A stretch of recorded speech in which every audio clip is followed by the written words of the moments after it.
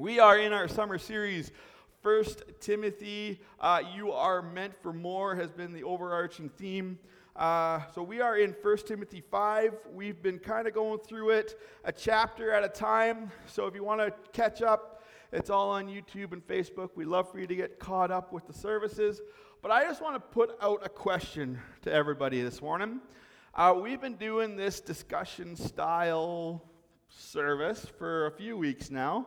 It's going to be the new norm in Redverse. So this is your opportunity to say, hey, I really like it. I think we should stick to this. Or please let us go back to chairs and just normal service. So, and if you haven't been with us, then, you can pitch in if you want, but I will just throw it to you for a couple minutes. Everyone who's been with us, what have you thought of this? Should we keep it going, or should we go back to service as it normally is?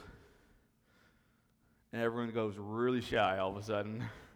If I ask about superstitions, everyone's got one they want to throw out. But anyways, that was last week. Check it out. Anybody? Any thoughts? I got a thumbs up.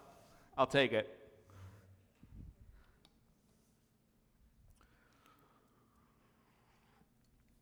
I know I've talked to a couple people privately and they really like it, but now they're being super shy right now. But anyways, that's all right. Anybody else? I got a thumbs up. Alrighty. Okay. I don't know what to think of that. I wanted to point this out though real quick before we dive into the material. What we've been doing around these tables, this is ministry.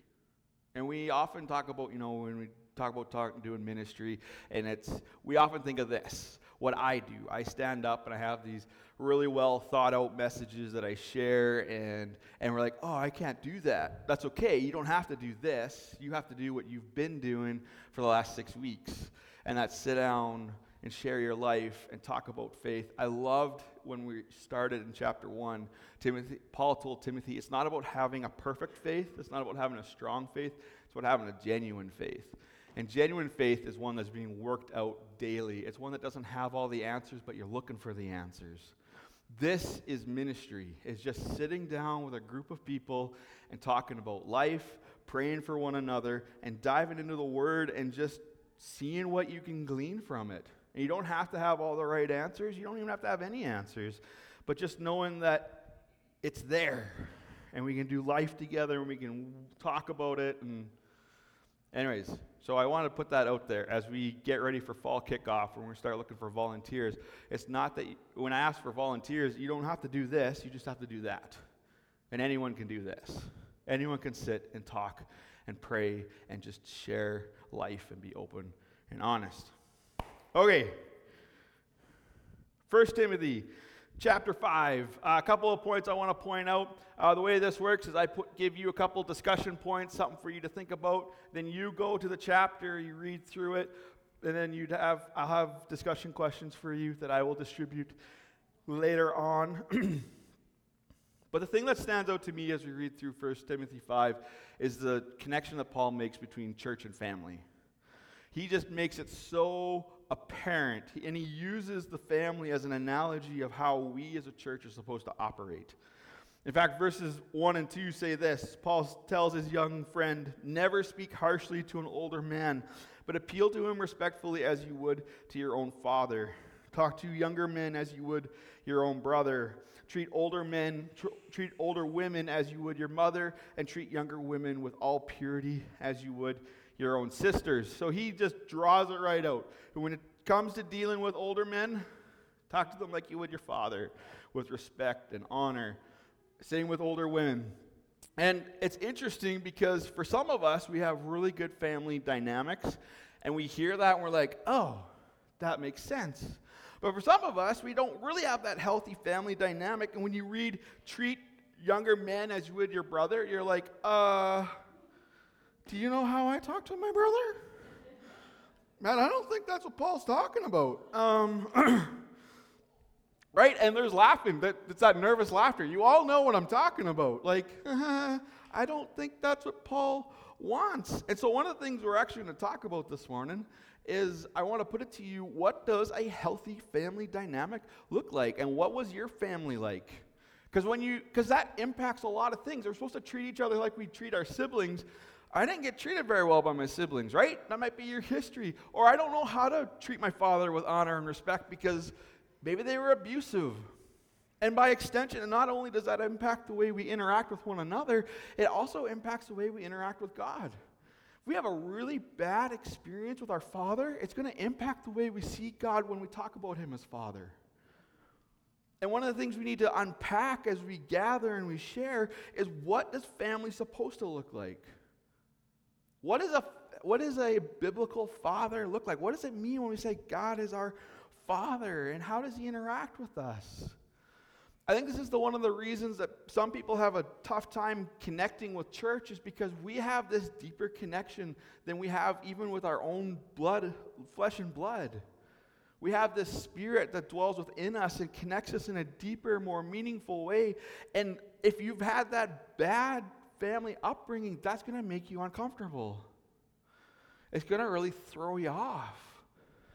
And so part of being the family of God is learning what it means to be a strong, healthy, biblical family. Which, wouldn't you know it, that's one of the things we want to kind of park on as we move forward. And we're going to talk about that in the fall kickoff. The second point that Paul talks about is he continues to talk about family, and he talks about how we're supposed to treat and raise up and take care of our family members. Now, Paul parks on widows, because widows was kind of a big thing. Widows and orphans were a big deal back then. And he unpacks kind of based on where they are as, are they older, are they younger? Do they have family? Do they not have family? Because the church has different responsibilities depending on how much family they have. And the interesting thing is that I don't think it just applies to widows when we apply it to today.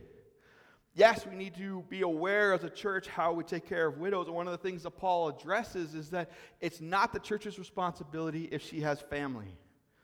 The family's supposed to care for her. The family's supposed to meet her needs and watch over her and protect her. It's not the church's responsibility. And I think if we're honest, we can take widow out and we can throw any one of our family members into that category. Well, I don't have to take care of my kids' spirituality. That's what kids' church is for. I don't take care of my teenager spirituality. That's what youth group is for. I don't have to worry about my husband's spirituality because we have men's group. I don't have to worry about my wife's spirituality because we have ladies group. I don't have to worry about these things because we have the church. And what Paul is saying is no. In the same way as a church, we're supposed to take care of one another. As a family, you're supposed to take care of your family members. You're supposed to take responsibility for them. He goes so far to say this, but those who won't care for their relatives, especially those in their own household, have denied the faith. Let that sink in. If you are not willing to take care of your family members, you have denied the faith. Such people are worse than unbelievers. Why? Because we are supposed to take care of our family. And we as a church are supposed to take care of our own, because we are not just a group of people. We're not a country club. We're not just a group of people that just show up Sunday and kind of encourage one another. We're a family. We're connected deeper than any other group we're ever a part of, because we have a Spirit in us that connects us more deeply than anything the world has to offer. And so Paul says, you are the family. Take care of one another. And more importantly, take care of your family.